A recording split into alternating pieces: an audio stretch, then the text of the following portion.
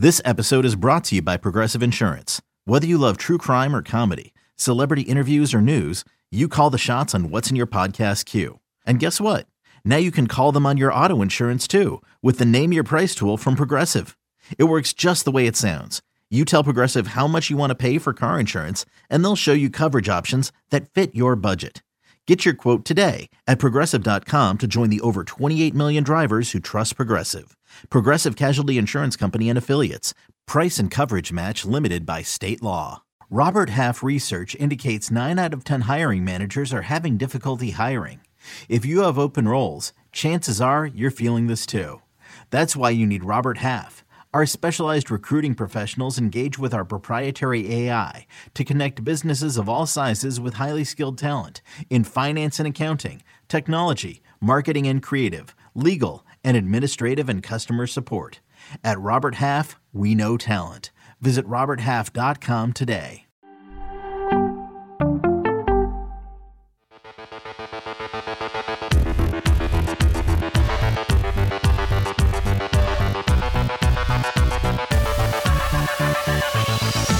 Welcome to Fantasy Football Today. DFS, my name is Sia Najad. It is Thursday, early evening. You know what that means. That means it's time for our game-by-game breakdown. It's time for Mike's Top 3. It's time for our cheat sheet. And it's time for Mike to pop open a, Liquid Death? I think I just heard it. The audience missed it because it was right before we went live. Is it a Liquid Death today, Mike? It is not a Liquid Death today, Sia. Oh, no. It is not.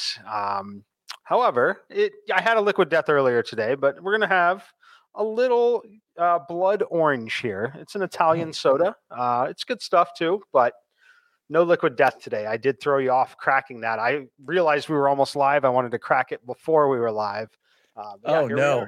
Mike, I like the crack while we're live. It like inspires me to push through to the rest of the show. So speaking of the rest of the show, we have our 10-game slate that we're about to go over. We're going to do our cheat sheet, of course, Mike's top 3 at each position.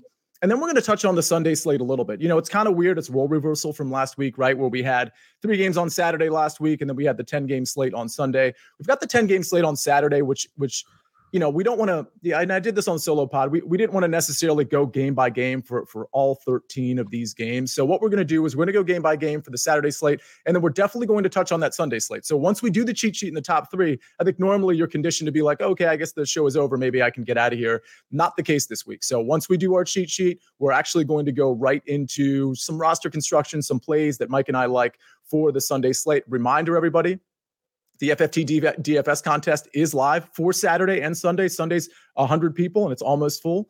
Saturday is 200 people, and it's only about half full at this point, so you got time to join that. It's $5 for each contest. Mike, first of all, how you doing? I guess maybe we'll share some showdown shot thoughts at the end of the show at some point. We know we have the Jets-Jags coming up tonight. I think Mike and I, spoiler alert, I think we both kind of like the Jets here, whether you're taking it, you know, I think money line's probably the play. You can get it at -130 for all you bettors out there. But Mike, how you feeling about tonight's game? But more importantly, how you feeling about this 10-game slate? It's weird, right? Because we have so much weather that we kind of have to be concerned with, right? So much weather to be concerned with, not only on the 10-game slate, but tonight as well. But I'm feeling good about tonight's game. Do lean towards the Jets. You know, it's fun to have a Jets-Jaguars game in week 16 that does have playoff implications. It's absolutely beautiful if you're a fan of either one of those franchises. But as far as the 10-game slate, I actually really, really like it. It feels more like a 3 to 4 game slate for me personally, but I've got my stances. I'll be heavy overweight on those stances. And I like it because I think there are a lot of games out there that you should not be touching at all this week. Yeah, and I'm very much looking forward to hearing your stances, and we'll get right to it.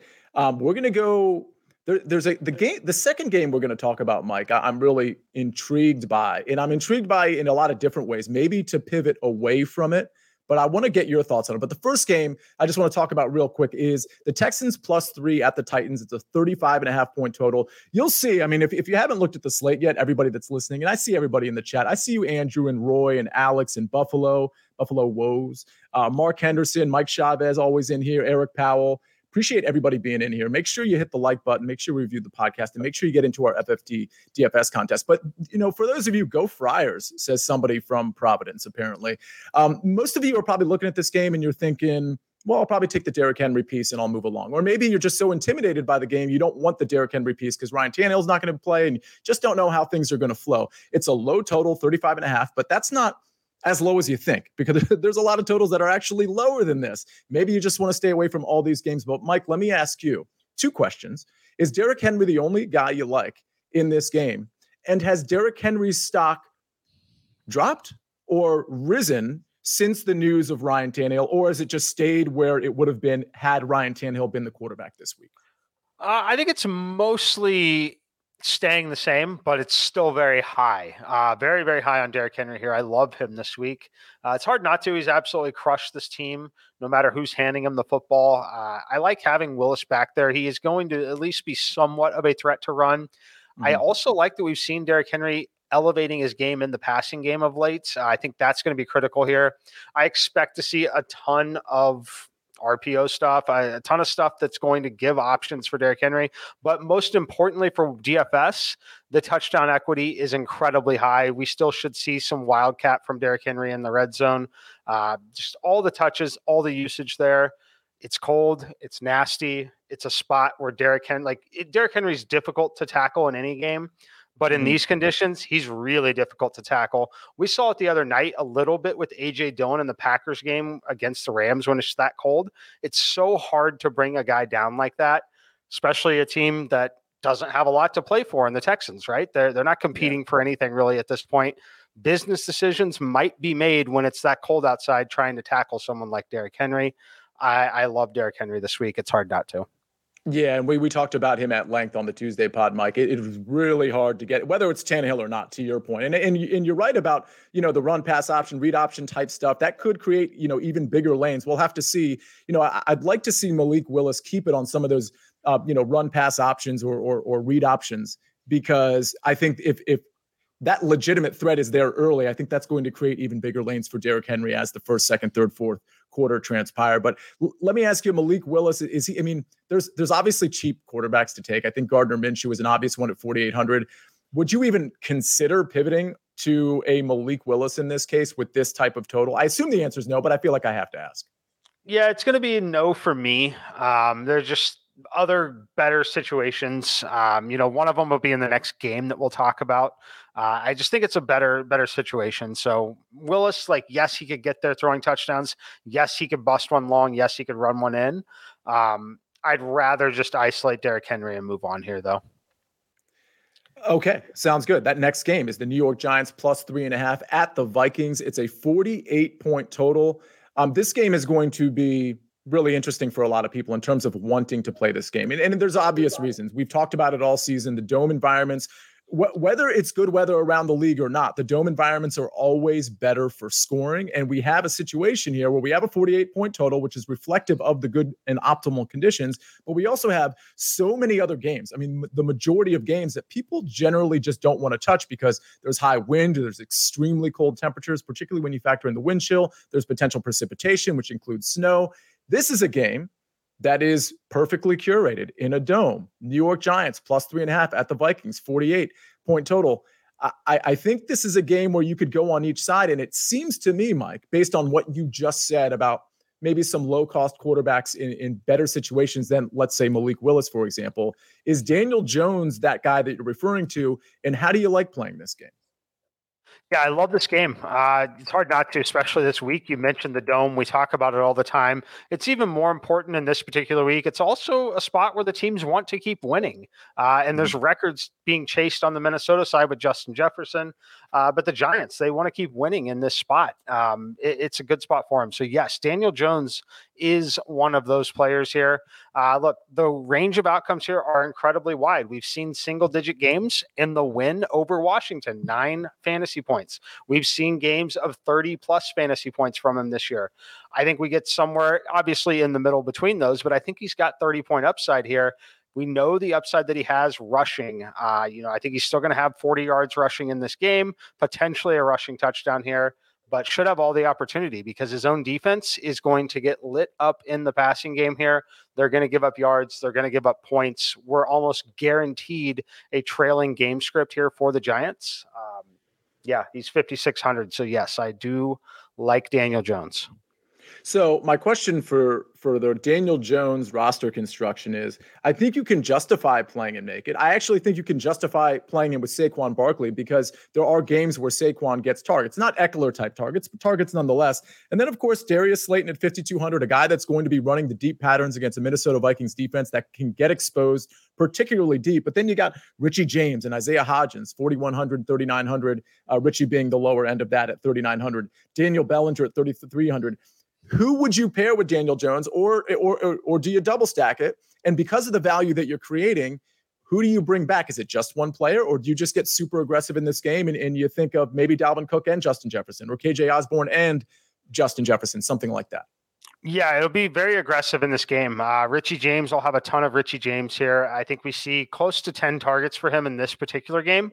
Again, the pace of play, it's not going to necessarily be like the game against Washington. There's going to be more snaps offensively for them in this spot. I think they're going to be obviously trailing at times as well. So I like both of them, all three of them really.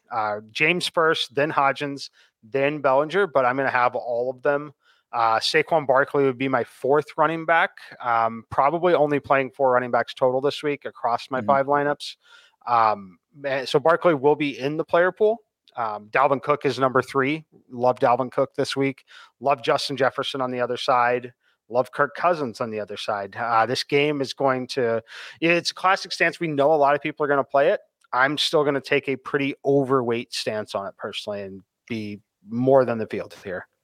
Yeah, I love it. And I'll just spoiler alert here, and I'm not going to give out the play, but I'll be on by the way, if you couldn't tell, I'm in a new environment right now. I'm in DC, so I'm not in my regular quarters, but I still will be on this show. I'll be on the Early Edge later tonight at 7:30 talking about Thursday Night Football, which by the way, we had a question from Juan Crispin. This is time sensitive. Lawrence or Minshew in fantasy? It's going to be Minshew for me. Mike, I assume you agree that Minshew's probably going to have the better game than Trevor in tough conditions at the New York Jets tonight. Yeah, Minshew by a pretty considerable margin, actually, for me. I totally agree. I totally agree, Mike. And just to finish my thought, what I was getting at was tomorrow I'll be on the prop show, and I'm pretty sure one of my props. I usually give out 4 props on the prop show, and then I come Sunday on the final bets show on the Early Edge with the 5th prop. Prop stars and Dave Richard are on that show as well. Of course, Jonathan Coachman hosts it. One of my props will pertain to Dalvin Cook. So please tune in tomorrow at 4:00 to hear all of the props from everybody, including me, of course. Dalvin Cook should be featured in that one. And I do want to highlight, there was somebody who just made a really nice comment here. Everybody, if you're in here, some new people in here, Gardner for God, Joey Cassio, Tony Alanis. I see Anthony James. Hit the like button if you haven't already. Go ahead and retweet this if you're on Twitter, whatever you want to do to promote the show or review it. That's great. But it was Joey Cassio. I hope I'm pronouncing that right. Rare occurrence. I can watch live. Happy holidays. And thanks, Sia and Mike, for your work. Appreciate that. Appreciate the acknowledgement. You never need to thank us. We're happy to be here. Our thank you from you is you actually being in here. And I'm not just saying something cliche. It's legitimately true. Really, really appreciate everybody being in here. The only thing I want to share on the Dalvin Cook side, because I do like him, Mike, the Giants, if I didn't already say this, they're allowing over 5.3 yards per carry. And a lot of contact, I should say this, they're not getting contact early. So I think we have a situation where if Dalvin Cook finds a running lane, it can be go time for him. So it wouldn't shock me at all if he has a house call in this game. Vikings better against the run of the pass, but I do think Saquon can get loose in this one. I think the volume is going to be there for Saquon. So yeah, there's a lot of pieces in this game. Of those 2 running backs, Mike, I agree. It's Dalvin Cook for me. It's not Saquon Barkley if I had to rate them. Anybody else in this game? You didn't mention Darius Slayton when you were going over all the Giants. Is he in your player pool? He's not currently, but I don't have an issue playing him. It's mostly a price point play. Up to 5,200, I'd much rather speculate on 3,900 and 42 or whatever they are. It's paying $1,000 more for Slayton, who I don't anticipate to really have a huge edge in terms of volume. I think the savings are needed based of my lineup core. So that's why Slayton did not make my player pool. Yeah, that totally makes sense. And it's Hodgins that's 4,100, and Richie James, the guy you like the most, is actually the least expensive guy at 3,900. The next games, so we like a lot of guys in this game, this Vikings game, but this next game, I don't think anybody's going to like a lot of guys. There's one guy I have my eye on though. So it's the Saints plus 2.5 at the Browns. It's a 32.5 point total. This total has been flirting between 31 and 32.5. Wins are expected to be very high. in this one, Mike, which you probably already know. It's going to be brutally cold. This is going to be one of the colder games on the slate. The only guy that I'd even consider, and he was sort of tagged with a foot injury earlier in the week, but I think he's practicing in full at this point. It's Nick Chubb. I think with Nick Chubb, it's one of those situations where people want to avoid the cold weather games. And if Nick Chubb's going to be super depressed ownership, I'd at least consider playing Nick Chubb in that case. And maybe, Mike, you can kind of pull up initial projections on Nick Chubb, but he's the only guy I'd consider outside of the Cleveland defense, which is 3,800. So that's a little too expensive. But I think the Saints defense on the other side, particularly if you're not playing Nick Chubb, is a decent defense at 2,800. There's other defenses I like, mind you, in that 2,800-ish range. Anything from this game for you, though? I'll mention Chubb just because you did. The ownership, I'm talking 2 to 3% owned. I don't think anyone's playing him. I think everybody's going to play at least 2 running backs we're going to talk about today. We've already talked about one, being Derrick Henry. I can't get anywhere in this game other than defenses. The only place that I would like to, in the old days when we had Taysom Hill as a tight end, that would be my favorite play of the week. I think it's going to be a massive Taysom Hill game. If you want to speculate in a huge, you play 150 lineups, things like that.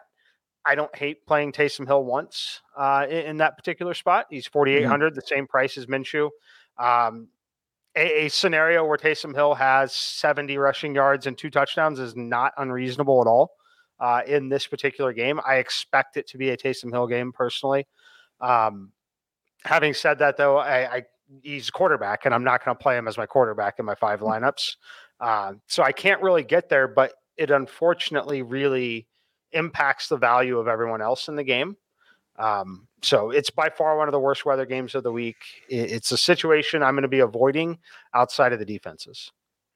Yeah, and again, when it comes to Chubb, listen, it's not a super quality play for me, but I am going to play some Nick Chubb. And it goes back to the Henry conversation, Mike, when you were talking about, what do these teams have to play for? Granted, Houston's been playing really well the last couple of weeks. At least, offensively, they've really kind of turned it up a notch a little bit. But I'm certain I didn't coin this term. I'm certain this has been coined by like 100 other people that think they were the first at it.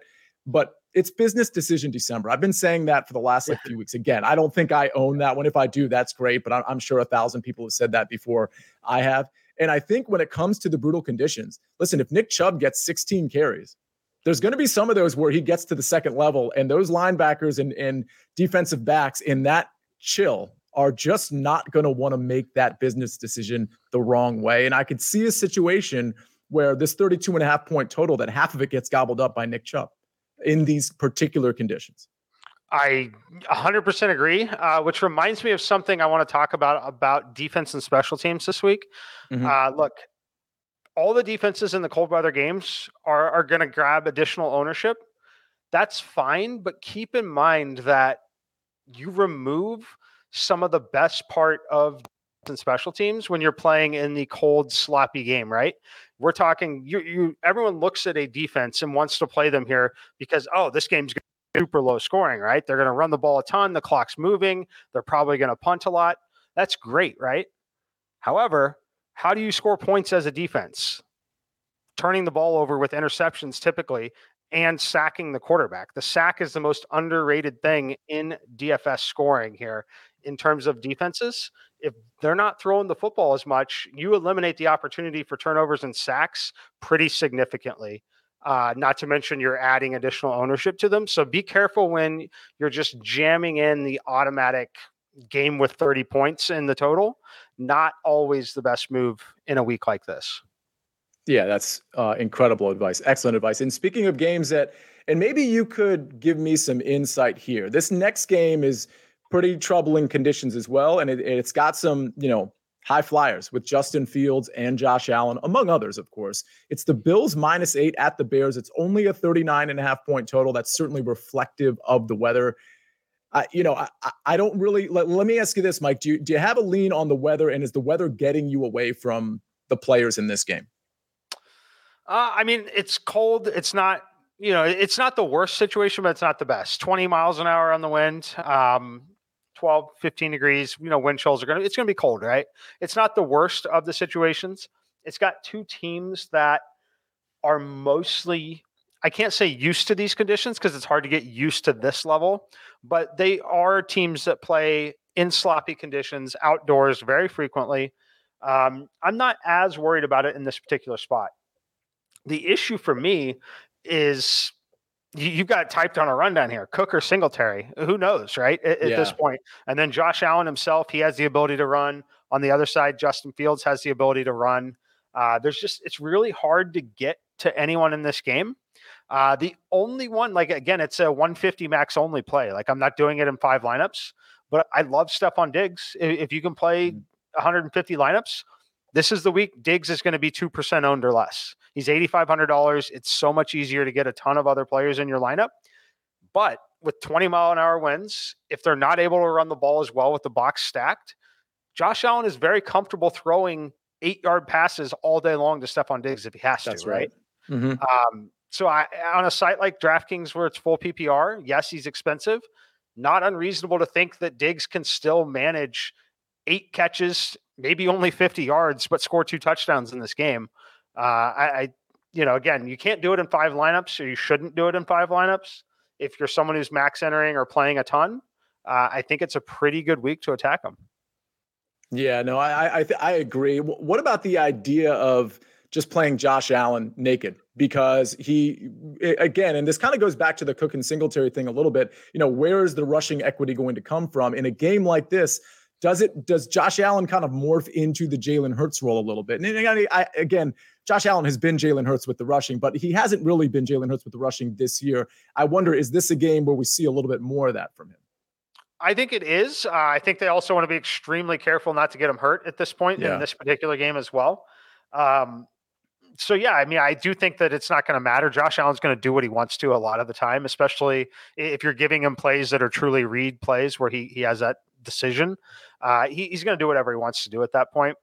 I personally think he runs a lot, but I think that we see a relatively conservative game plan from them in general, if and when they are ahead and leading. It's truly get in, get out with a win. You've seen it reflected in the point spread here. This thing's down to 8. Early in the week it was 9.5, probably should be 10 plus. I think let's win this game. Let's stay healthy and get the heck out of there. Yeah, when it comes to Cook and Singletary too, my lean, and I haven't really been on James Cook all year from a DFS standpoint. There were weeks where people were really hot on him, and it was reflective of the week before. They're like, oh, I guess, he's kind of been handed the keys, and that, you got to be careful on those 1 week sample size. And I'll say last week, Singletary outsnapped Cook pretty significantly, and he certainly outtouched him 16-7 when you combine the rushing and the actual complete receptions from each running back. But I do think this game could be a pop game. And again, I'm kind of going on feel here. I'm not going on last week and the week before, because if anything, Singletary would be the guy if you just examine the last couple of weeks. But I think this is a good spot to maybe speculate on James Cook at 500 less than Devin Singletary at 4,900. And it's not because, Mike, I think he's going to outtouch Singletary, and he might, by the way, but I doubt it. But I think even if he can get close to like a 40-60 split in this type of game environment, we know James Cook is way more likely to break one, whether it's the passing game or the running game, than Devin Singletary. So there's a lot of value on this slate, and we'll get to all of it, but I do think Cook might be a sneaky play. Is it the kind of guy that, if you're doing 5 lineups, he might sneak into 1 or 2 of them? Not for me, but I play incredibly aggressively when I play. So I've got 4 running backs total. The top 2 running backs that I have, I'm going to have them in 100% of lineups, no matter what. Gotcha. And I'll tell you, it's going to be Derrick Henry, Christian McCaffrey. They'll be in every lineup, no matter what. Wow, so that's interesting, Mike. Because a lot of room. Yeah, it certainly doesn't, because that's going off the top of my head here, 8,800 and 8,600. And it's funny because we had a lot of questions on Tuesday about Christian McCaffrey, about Derrick Henry. Derrick Henry was kind of the easy one to answer. Christian McCaffrey was the one that I considered, and I'm not looking at ownership right this second. We'll get to Christian McCaffrey, but I had kind of considered him more of a pivot off of Derrick Henry at lower ownership. And I don't know if that's actually going to be the case. I certainly think it should, given the matchups. But is that the case? Is he coming in at like half or less the ownership as Derrick Henry? Unfortunately, no. He's coming in with more. They're the top 2 owned players on the slate. I'm playing them. Like I said, I'm going over on a few of those spots this week. All right. And so everybody pay attention, because Mike has already told you we're about to get to a big time game in the Seahawks and the Chiefs, but Mike already told you some of the value plays he likes. So, I mean, I think you can kind of piece together, some of what Mike is going to have in one of his, or maybe almost all of his 5 lineups. So make sure you're listening closely here. With that said, we do want to move to the Seahawks plus 9.5 at the Chiefs 49.5 point total. But before we go to that game, which is going to be exciting on a lot of different levels, DFS included, we are going to hear a message from our partners. Selling a little or a lot? Shopify helps you do your thing, however you cha-ching. Shopify is the global commerce platform that helps you sell at every stage of your business. From the launch your online shop stage, to the first real-life store stage, all the way to the did we just hit 1 million orders stage. Shopify's here to help you grow. Whether you're selling scented soap or offering outdoor outfits, Shopify helps you sell everywhere. From their all-in-one e-commerce platform to their in-person POS system, wherever and whatever you're selling, Shopify's got you covered. Shopify helps you turn browsers into buyers with the internet's best converting checkout. 15% better on average compared to other leading commerce platforms. And sell more with less effort thanks to Shopify Magic, your AI-powered all-star. Shopify powers 10% of all e-commerce in the US. And Shopify is the global force behind Allbirds, Rothy's, and Brooklinen, and millions of other entrepreneurs of every size across 175 countries. Plus, Shopify's award-winning 24/7 help is there to support your success every step of the way. Because businesses that grow with Shopify. Sign up for a $1 per month trial period at shopify.com/Odyssey Podcast, all lowercase. Go to shopify.com/Odyssey Podcast now to grow your business, no matter what stage you're in. Shopify.com/Odyssey Podcast. Robert Half research indicates 9 out of 10 hiring managers are having difficulty hiring. If you have open roles, chances are you're feeling this too. That's why you need Robert Half. Our specialized recruiting professionals engage with our proprietary AI to connect businesses of all sizes with highly skilled talent in finance and accounting, technology, marketing and creative, legal, and administrative and customer support. At Robert Half, we know talent. Visit roberthalf.com today. And we are back. My name is Sia Najad. This is the game-by-game preview. We are going to go through every single game of Saturday. We're going to touch a little bit on the Sunday 3-game slate. We're going to give out our top 3, or I should say Mike's top 3 at each position, our cheat sheets. If you're new in the chat, and there's a lot of you that are new here, Roy Steyer, maybe? Irakli, I'm not going to try to pronounce the last name because I probably screwed up the first name. Dave, Camden Williams, man, there's a lot of Derek. I see you. Everybody go ahead and smash that. Oh, there you go. Rade Pav, I believe that's how you pronounce it. Smash that like button that Rade is suggesting you do. Let's get on with it. And we appreciate all of you being in here, by the way. Seahawks plus 9.5 at the Chiefs 49.5. Now, one thing I was concerned about on the front end of this week, Mike, was the weather. For all games, obviously, but this game was kind of included in that. And one sort of cheat code I was trying, and I'm not trying to be like, super, this isn't like a super novel concept, but one cheat code for me when I'm looking at the weather is also to look at the totals. Obviously, if the Seahawks Chiefs total had crashed from 49 or 49.5 to 45.5 or something, we would clearly have a problem with the weather. If anything, this total has gone up from Tuesday. I believe it was 49 or 48.5, and now it's 49.5. So to me, in this game, which has a lot of dynamic players and basically no secondaries, and what I mean by that is the Seahawks can't cover anybody and the Chiefs can't cover anybody. It doesn't seem like weather's an issue here. What say you? Yeah, this one is fascinating. I think the weather is an issue. It doesn't seem like it's an issue because it's mild relative to everything else that's going on across. I don't love the game, honestly. It's still very, very cold. 20 degrees as a high. We're still double-digit winds. We're not talking 20-mile-per-hour winds. It's 10 to 15 at most, but it's still very, very cold. The thing that I worry about most here is just projecting where all the usage goes on the Kansas City side as the team gets a little more healthy here, and the price points, right? So I can't get to Mahomes because of the quarterback situation we have this week. We have one very, very obvious play, in my opinion.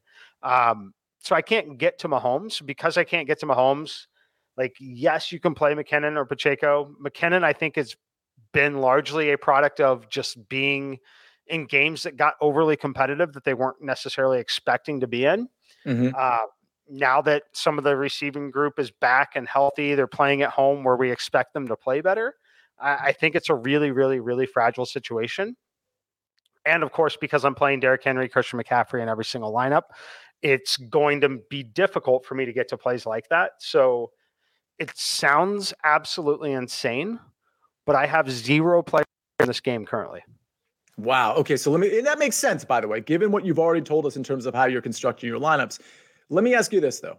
Let's assume you're not doing Derrick Henry, Christian McCaffrey lineups. Let's assume maybe you're grabbing one of those guys and you're moving along with some value here and there.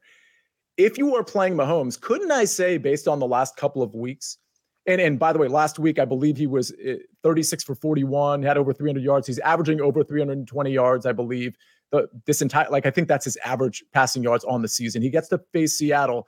But you're right. We've always kind of wondered, outside of Kelce, which receiver is going to get the bulk of this work. But over the last 2 weeks, Juju Smith-Schuster has 21 targets, and he's caught 19 of them. The efficiency that is there, the targets are there, and even with guys like Mecole Hardman coming back, I don't really see, and we know what MVS is at this point. We kind of know what Sky Moore is at this point, at least in terms of how he's going to impact this particular year. It seems to me that if you did a Mahomes stack with Juju, if you were going to stack this game, I feel like you'd be in pretty good shape, and you're getting, I guess, some value out of Juju. Maybe you could stack him with Kelce as well, or maybe go with McKinnon and hope he has another spike game. But to me, Juju seems a little bit more reliable now than maybe he did this entire season. Am I wrong about that? And once you answer that, on the Seattle side, if you were to play this game, is it the Marquise Goodwin value? Do you just go right to DK Metcalf? And how do you feel about Geno Smith? Yeah, I can't get to Geno just because of the price point and some of the other quarterbacks out there. I could see going up to Mahomes if you didn't want to play McCaffrey and Henry, or only play one of the two. I could get to that. It's a fantastic matchup for Travis Kelce. I get that. Seahawks are the worst team in the league against the tight end. Mm-hmm. The thing that I worry about is seriously just limited possessions, right? I think that Seattle is going to be able to move the ball against Kansas City and eat clock. They do it all the time. Kansas City, we know, is going to be able to move the ball and eat clock. They do it all the time. We see Patrick Mahomes take up half a quarter very, very, very frequently, especially when they get to play at home like this. So I know that Hardman is not back. Juju is fine. I think that they're fine plays. I just, for whatever reason, I wish that the game were in a dome and I would be way more excited about it. I don't think that it's that great of a spot being that cold with some wind there. It's still a very, very, very uncomfortable situation. I'm just going to make a hard stance personally. So I don't think they're bad plays by any means. I've just chosen where. Yeah. And before we move on from this game, is there maybe a running back like Kenneth Walker that if you think this game plan is going, well, first of all, is a lot of ownership going to this game? Are we seeing a lot? Because there's only 3 games that have high totals. Because I do think it's a really good contrarian play to completely fade this game if a lot of people are going to be excited about it. But then again, you always have the problem of Patrick Mahomes and who you're going to stack him with and things of that nature. I would imagine guys like Geno Smith and DK Metcalf are getting a lot of ownership, and it wouldn't shock me if Marquise Goodwin, as the week goes, starts to get a lot of ownership too. Is that actually happening, or are people kind of thinking like you, I'm not so sure about this one? No, they're definitely getting ownership. DK Metcalf is essentially drawing the same ownership as Justin Jefferson right now. Obviously, it's silly to compare those two when Justin Jefferson is $2,200 more expensive. Mm-hmm. So it makes sense. Justin Jefferson at $9,300 still being a top 5 owned player is pretty crazy, right? DK Metcalf is the number 6 owned player for me currently. In terms of projected ownership, not in my exposures, but I'm projecting him around 20% owned. Juju Smith-Schuster about 15%, Kenneth Walker 12 to 15. Let's see, Marquise Goodwin around 10% right there with Isaiah Pacheco.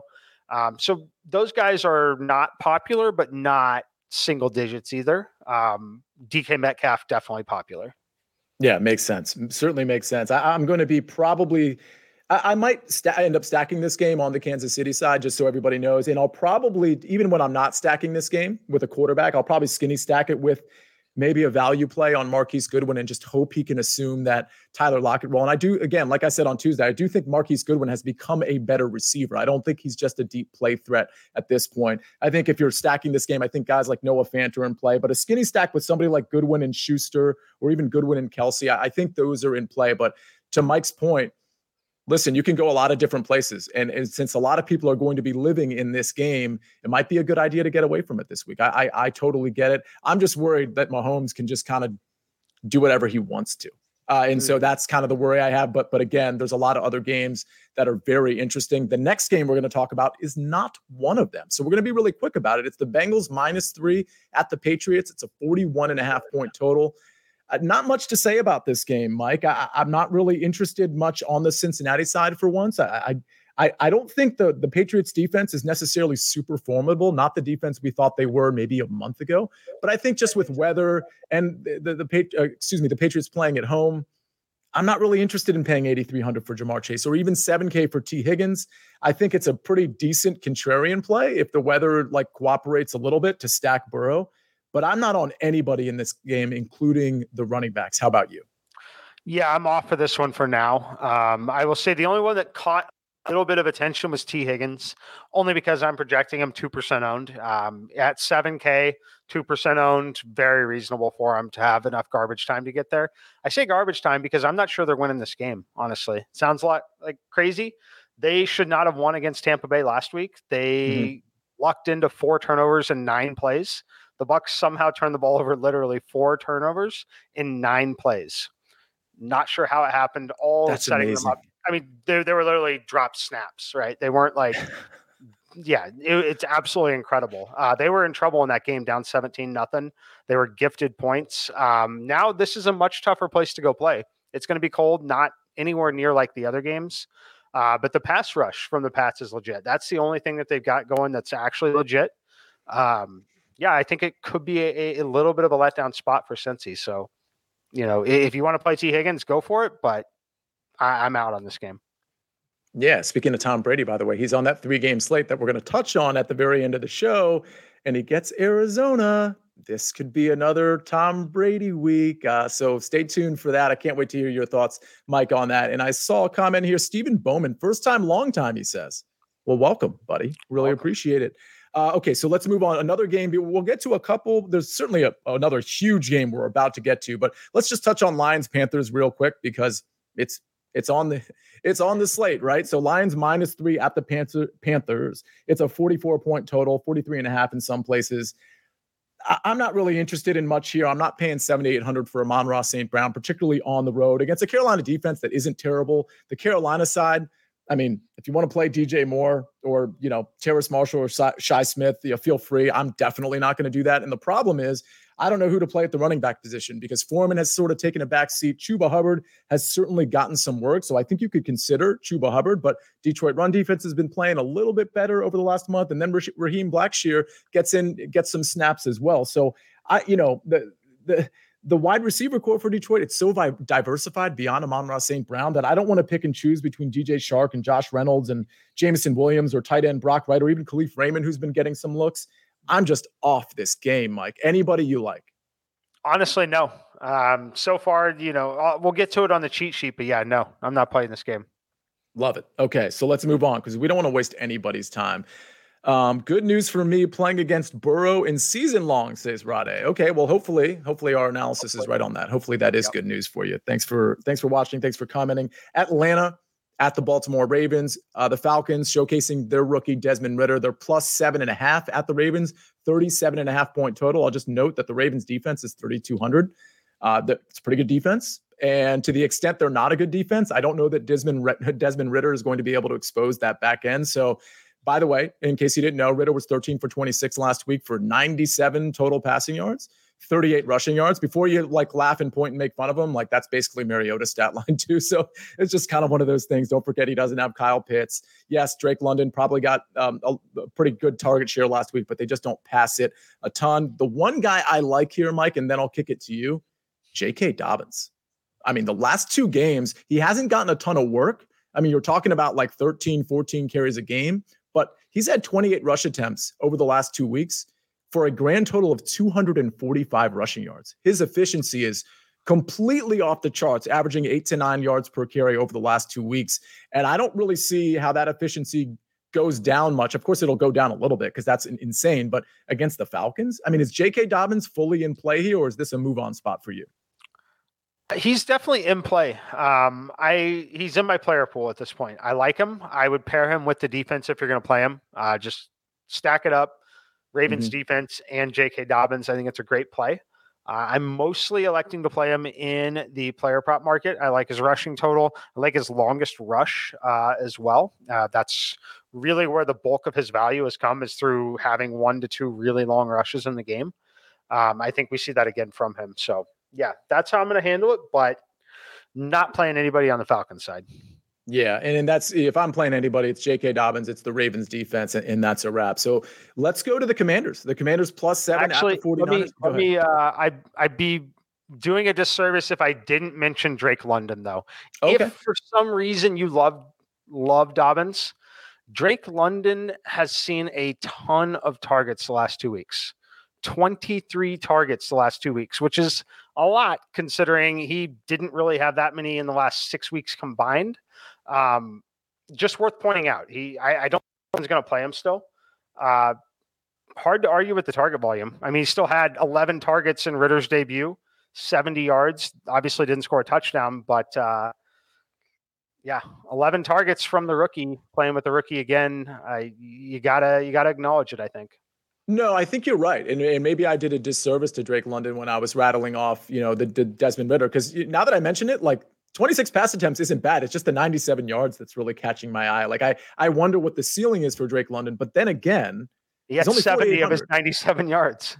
Yeah. So that's so interesting, right? He literally that's crazy. 70% of the yards in passing went to Drake London. So, I think that's another game to maybe monitor the weather. If the wind is down, I do like that skinny stack, Drake London and J.K. Dobbins. Again, Drake London at 4,800. I think that's why he enters the conversation. Yeah. Mike, if he's 5,800 or 5,600, it's kind of like, okay, like no thank you, obviously, right?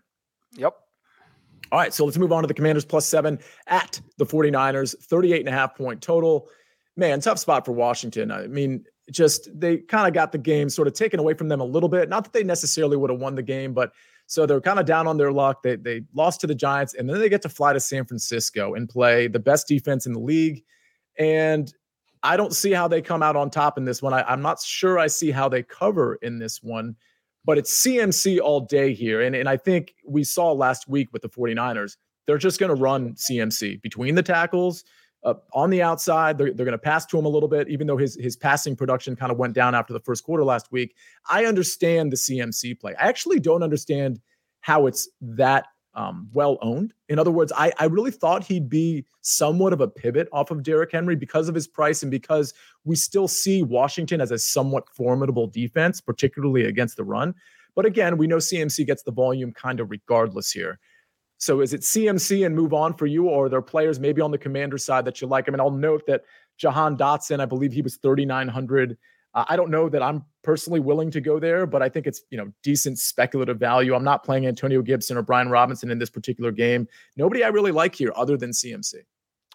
Yeah, it's CMC or bust for me here. I think he's going to have a ton of work in this game. Double-digit targets, I think, for sure.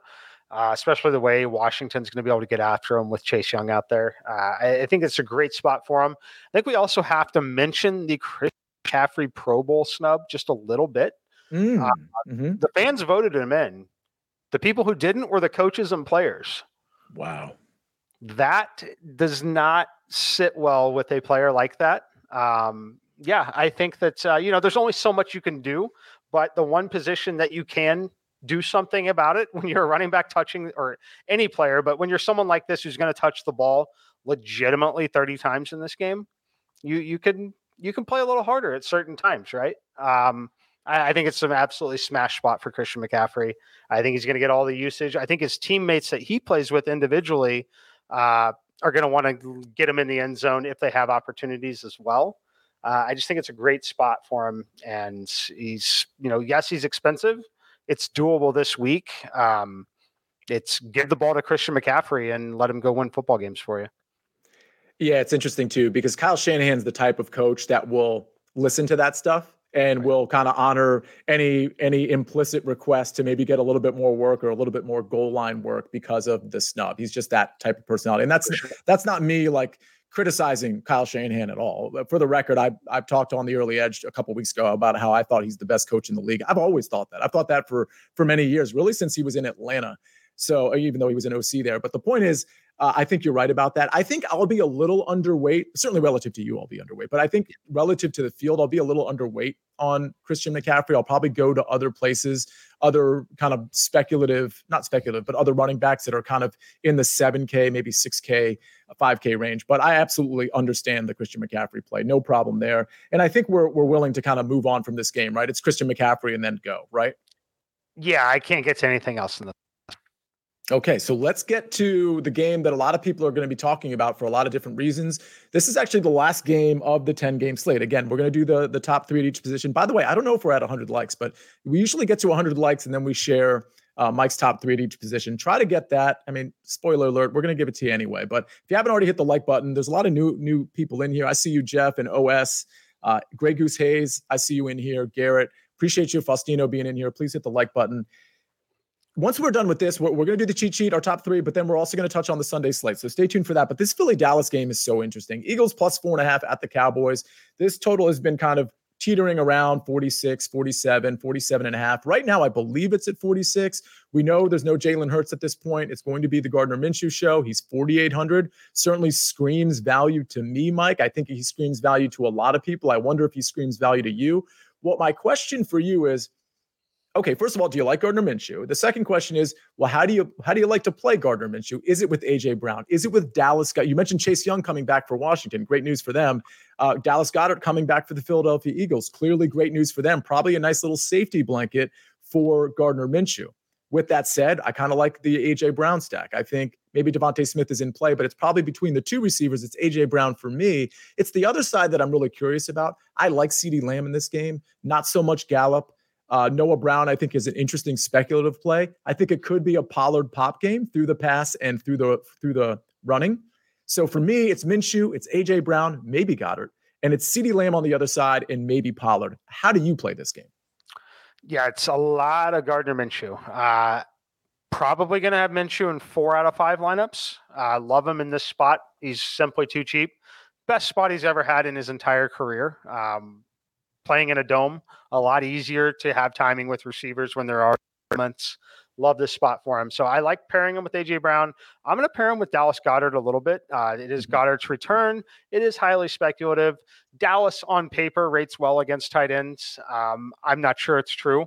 You look at Dallas's schedule, they don't play a ton of great tight ends to begin with. And they gave up a ton to Evan Ingram last week as a tight end. I like the spot for Goddard, though. I think he can come in here and be relevant. When you have a quarterback like this, making this start, you're going to look for some of these shorter throws over the middle of the field.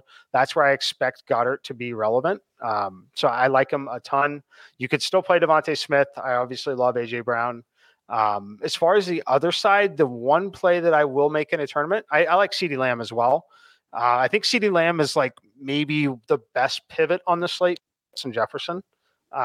Someone that could theoretically give you the same upside with reduced ownership and reduced costs. So I do like that, but I actually like Zeke. As crazy as that sounds, I like Zeke Elliott. And I want you to look at Zeke's box.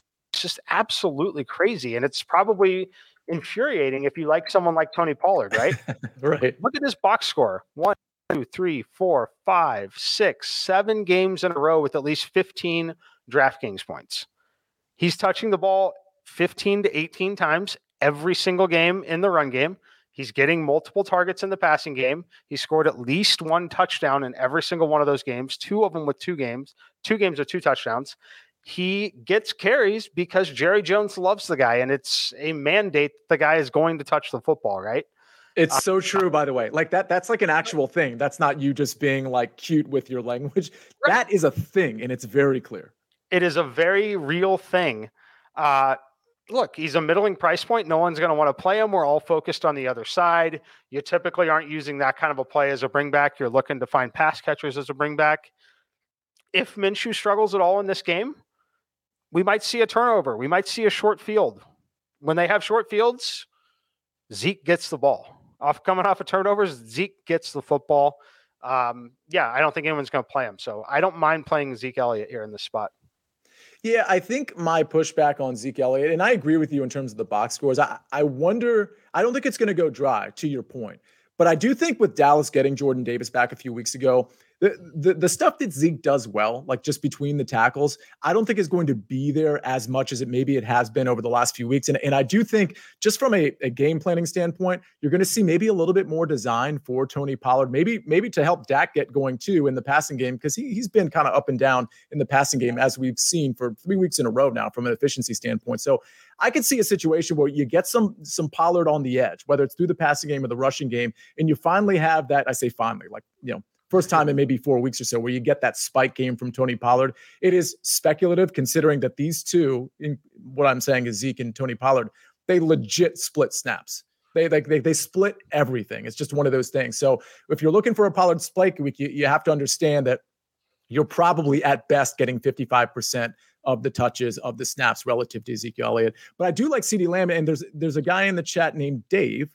Dave, hopefully you've already hit the like button. We're almost at 100, and we have like way over twice as many watching. We're like 200 people watching. We only got 90 likes. Let's get to 100 real quick. We're about to do Mike's top 3, but you have a really astute comment here, Dave, and it's the boys are vulnerable to, you say the boys, but I want to say the Eagles are actually vulnerable to wide receivers, slot wide receivers as well. And CeeDee Lamb, for those of you that don't know, he kind of moves around the formation quite a bit. He's a boundary receiver, but he also plays in the slot about half the time. Same could be said for Noah Brown, not so much Michael Gallup, which is why if I'm going to speculate on a low-end Cowboys receiver, which I'm not 100% sure I'm going to do, it's probably going to be Noah Brown, who got a lot of work last week, and it's going to be CeeDee Lamb for sure. So I like that call. CeeDee Lamb, kind of an adjustment off of Justin Jefferson in terms of a discount and from an ownership and price standpoint. So I do like CeeDee Lamb. Anybody else from this game that you like? I mean, we kind of talked about everybody, but is there anybody else in play here? We didn't mention Devontae Smith. He's not on my radar this particular game.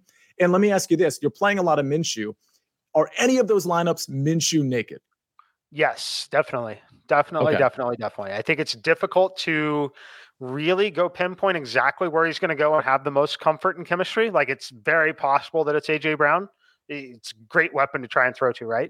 Very possible it's Dallas Goedert. It's very possible it's Devontae Smith. It's also possible that it's Quez Watkins in the slot. Dallas is susceptible to slot receivers. Quez Watkins is playing there. Not sure Pascal if he's going to be available or not, but guys like Quez Watkins and Pascal might have a little more chemistry with Gardner Minshew as they spent time as number 3 and 4 receivers. Those guys typically work a little bit more with some of the backup quarterbacks. So always something to monitor, but at the price point at 4,800, while we typically like a stack and it's one of the best game environments on the slate, I don't think a stack is required with Gardner Minshew at that price point. Okay. Absolutely love it. And I 100% agree. And I'll certainly have some lineups with Gardner Minshew as well. And obviously, go ahead, Mike. I was just saying, and what I mean by that is not a direct handcuff, right? So like, say you don't quite have the money for AJ Brown, or you don't love it, but we love CeeDee Lamb. There's nothing wrong with pairing Gardner Minshew and CeeDee Lamb instead of Gardner Minshew and AJ Brown, in my opinion. Absolutely. Totally 100% agree. Mike, we're at 100 likes. You know what that means, right? Let's go. So let's do it. We're going to do Mike's top. By the way, that's the 10-game slate. So pretty good timing on the likes, but we're going to do Mike's top 3 at each position. We're going to race through my cheat sheet, Mike's cheat sheet, and then we're going to just talk a few minutes before we get out of here regarding the Sunday slate and maybe how Mike thinks Showdown's going to go. So we got a lot to do in about, 10, 12 minutes. Mike, give me your top 3 at each position, starting at the quarterback.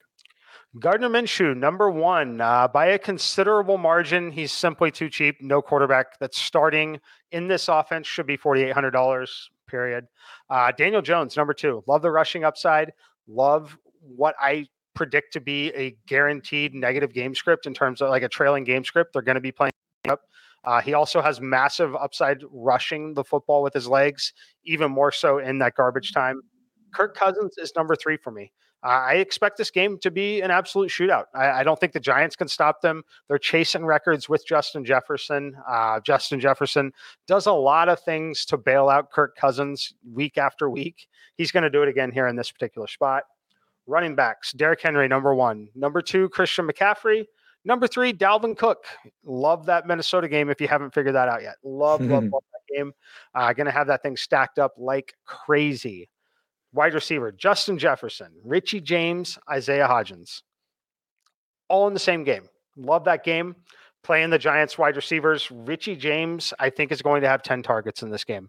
I think he's going to get peppered with targets in this trailing game script. I think the Vikings are going to give up enough and let them back into this football game. Love that spot. Tight end, Dallas Goedert is number 1 for me. I'm really speculative here in this spot. However, I do like it. I don't think a lot of people are going to play him. Single-digit ownership for sure. $4,500. I think Minshew's going to target the tight end here. I think it's someone that he trusts. Number 2, TJ Hawkinson. Number 3, Daniel Bellinger. Bellinger's dropped several passes. However, I think he's got a great opportunity here against Minnesota. I'm looking to stack up Daniel Jones pass catchers as much as I possibly can. And Mike, I hate to put you on the spot here, but I actually forgot to include the defenses when I broke this down for you. Do you have a top 3 defenses, or maybe even just a top defense that you know you're going to be playing a decent amount of?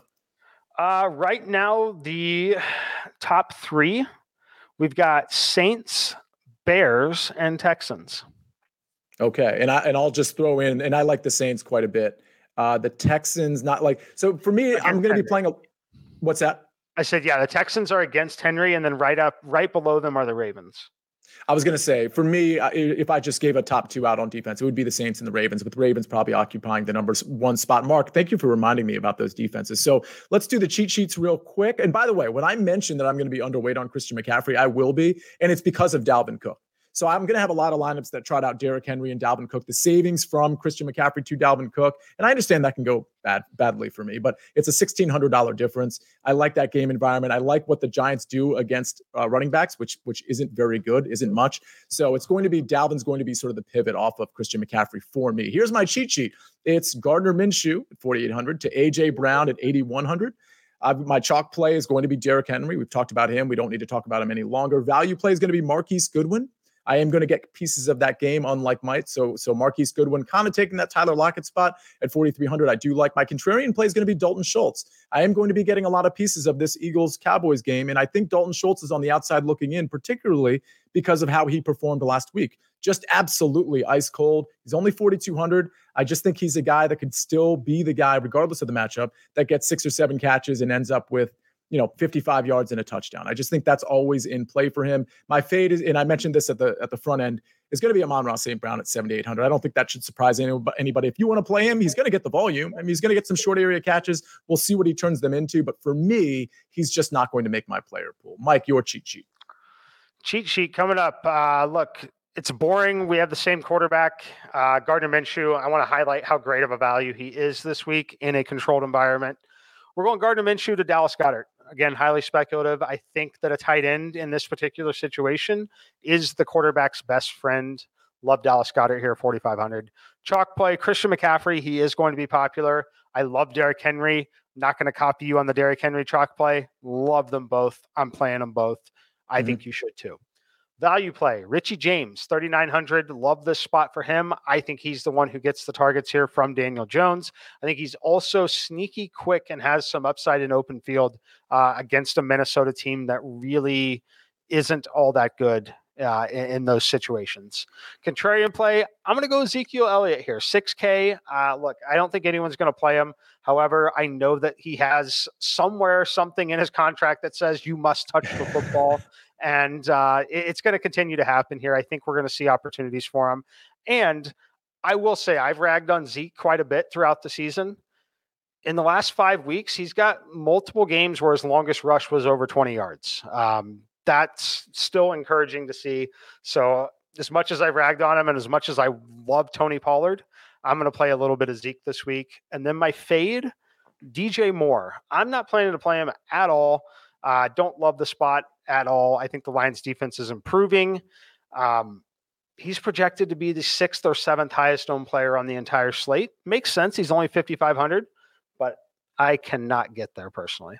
Yeah, I'll join you on that fade. So let's touch on the 3-game slate on Sunday, because we didn't really touch on it too much on Tuesday when I was doing the solo pod. By the way, for everybody that's a new listener, I don't think I've seen Pig Boss 77 Boudreaux before in 215 Eagles. So maybe some of you are new. We do our shows Tuesday. It's the solo pod where we recap our lineups from the last week, but we also take an early look at stacking, at pricing, at roster construction. That's Tuesday at 5 o'clock. Then the Thursday show is always me and Mike going over this game by game preview. So real quick, Mike, we have this Sunday slate, and there's two games that are intriguing to me. Obviously, everybody's going to want a piece of this Green Bay Miami game. I think the Miami players are really priced pretty soft, from Tua to Raheem Mostert. We got to kind of monitor Jeff Wilson when we talk about Mostert, but even Jalen Waddle at 7,200, Tyreek Hill 9,100. That's obviously pretty expensive, but I think there's value there, especially if you start your lineup with Tua. On the other side, there's guys like Christian Watson that I think people will be all over. Maybe Romeo Doubs at 4,800. I think Alan Lazard is on the outside looking in, which makes him intriguing to me. Aaron Jones, 6,900. That's pretty good value on this slate, I suppose. The Denver Rams game, I don't think people are going to want to play that game too much, and I totally get it. It's the Tampa Bay Arizona game that really intrigues me. Maybe a pivot off of the Tua stacks is that Tom, and maybe some people are going to be doing this. So it's not like some major contrarian play on a 3-game slate. But I think the Brady to Evans, or preferably Brady to Godwin stacks, are very much in play, just like they were in play last week. And I think you can run it back with a couple of guys from Arizona, including guys like James Conner, who was 100 less than he was last week at 6,800.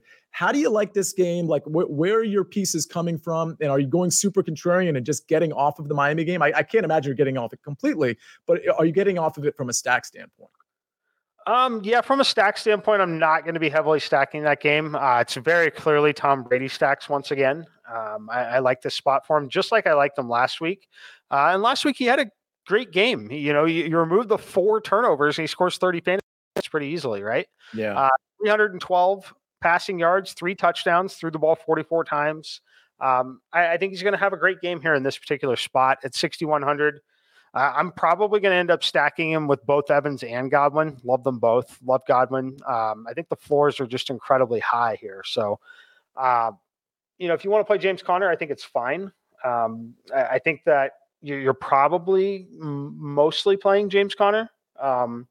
You can make the case for Rachaad White if you want to really triple stack this up. Play Rachaad White with 2 pass catchers and Tom Brady.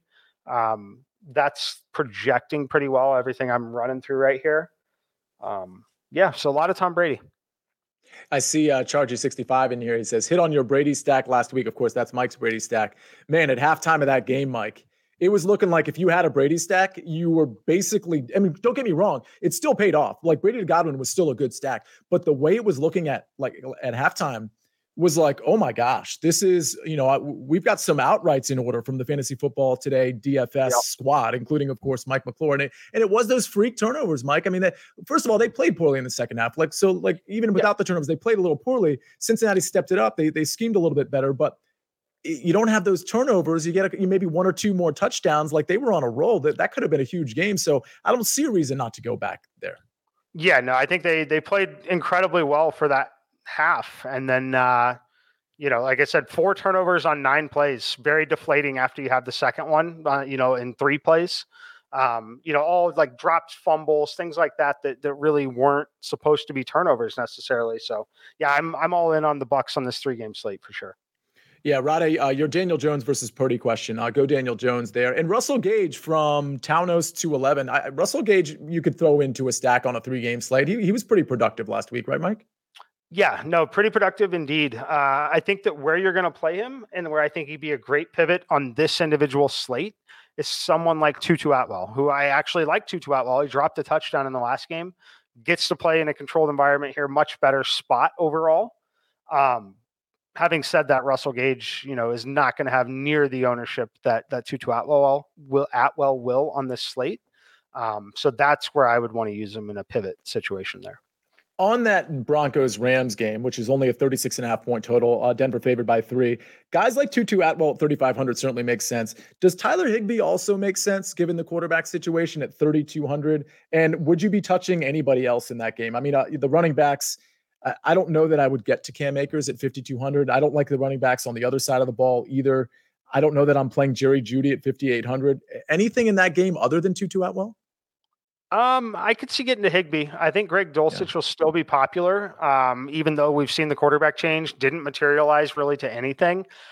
He just is projecting well again. I think a lot of people will still like him and just grab onto that upside that they've seen. So I do like pivoting away from Dulcich on to Tyler Higbee. Other guys in the game, like I think Cam Akers is okay. I think that they'll use him a little more in the passing game. The price point is certainly attractive. At 5,200 on a 3-game slate, he's like the 8th most expensive running back. Yeah, he's the 8th or 9th most expensive running back on a 3-game slate. Obviously a couple of them have questionable tags with Aaron Jones, Latavius Murray, Wilson. I like Cam Akers a lot here. And one thing to keep in mind, this is just like last Saturday. Again, these 3 games are on Sunday, but keep late swap in mind. Keep in mind that it's a 3-game slate. Getting different with your roster construction, getting unconventional. Maybe you can do things that you wouldn't ordinarily do from a correlation standpoint. But we can't leave the 3-game slate without at least addressing the Miami Dolphins and the Green Bay Packers. If you were going to play that game, is it a Tua stack? Is it an Aaron Rodgers stack? And would you go ultra aggressive here to maybe try to get different, or is that where the field is going anyway?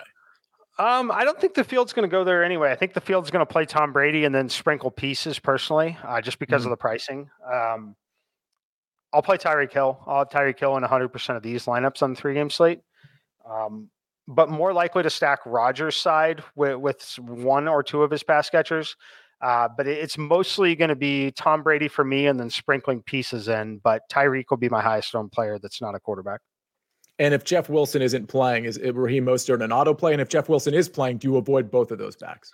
I'll probably avoid both just because Miami doesn't want to run the ball, even though that's what they should do in this spot. They're still going to throw. They've got Tua. They've got the weapons, right? So if they're both active, I'm probably going to play guys like Cam Akers on this slate, going to play a little Rachaad White, maybe some Latavius Murray.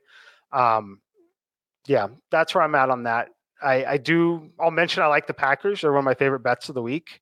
Bet them on Tuesday, +5, down to 3.5 now at this point. Wow. I think it makes sense. I don't think Miami's healthy. A week and a half ago, I bet Miami to miss the playoffs at +300.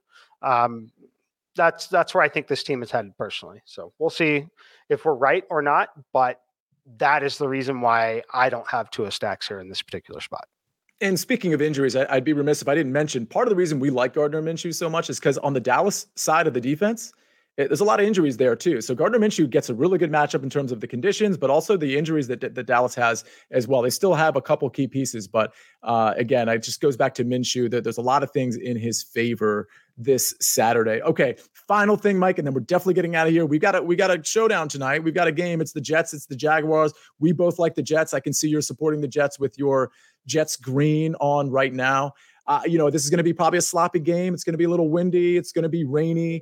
Is this kind of one of those games from a showdown standpoint that you maybe look to the kickers, you look to the defenses, you look to the running backs, and you call it a day? Is there maybe an unconventional play or a low-cost play that you like to throw in your showdown lineups? Yeah, so I'm going to pull it up here and try and talk through it as I pull everything up. I've got it all up on Sportsline right now, by the way. If you are a Sportsline member, you can see all my exposures in there. But the most interesting thing here would be I've got a ton of the Jets defense. I've got a ton of the Jags defense. Look, my number 1 player is still Zach Wilson in terms of overall exposure. Number 2, Garrett Wilson. Number 3, Jets defense. Number 4, Jaguars defense. So love the defenses in this one. Very low on Trevor Lawrence relative to the field. Bet his unders. I like the defenses to shine here. Not massive on the kickers. It is going to be rainy. It is going to be windy. 100% chance of rain in this game. 17 to 20% ownership on them for me. So certainly not fading them completely, but not over the field like I am in some certain situations. A lot of defenses tonight. All right. Absolutely love it. Mike, that's going to be our show. And we end it with such a great comment from Justin Goff, who, if anybody doesn't know, this Justin Goff is actually the brother of Jared Goff.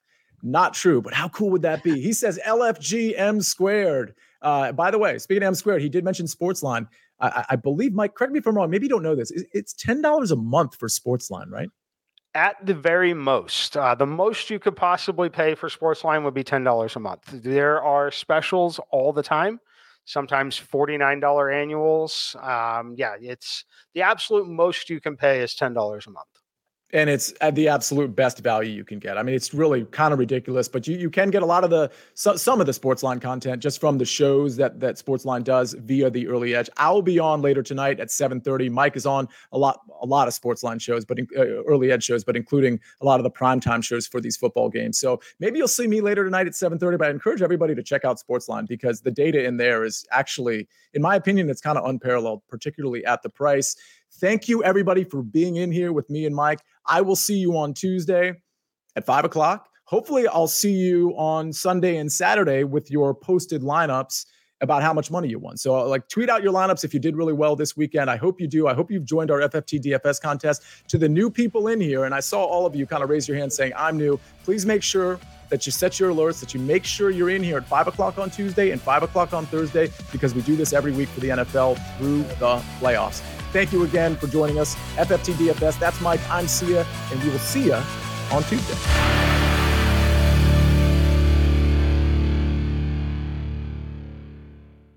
Hey everyone, this is Jimmy Conrad, your favorite former U.S. men's national team player and the host of the Call It What You Want podcast.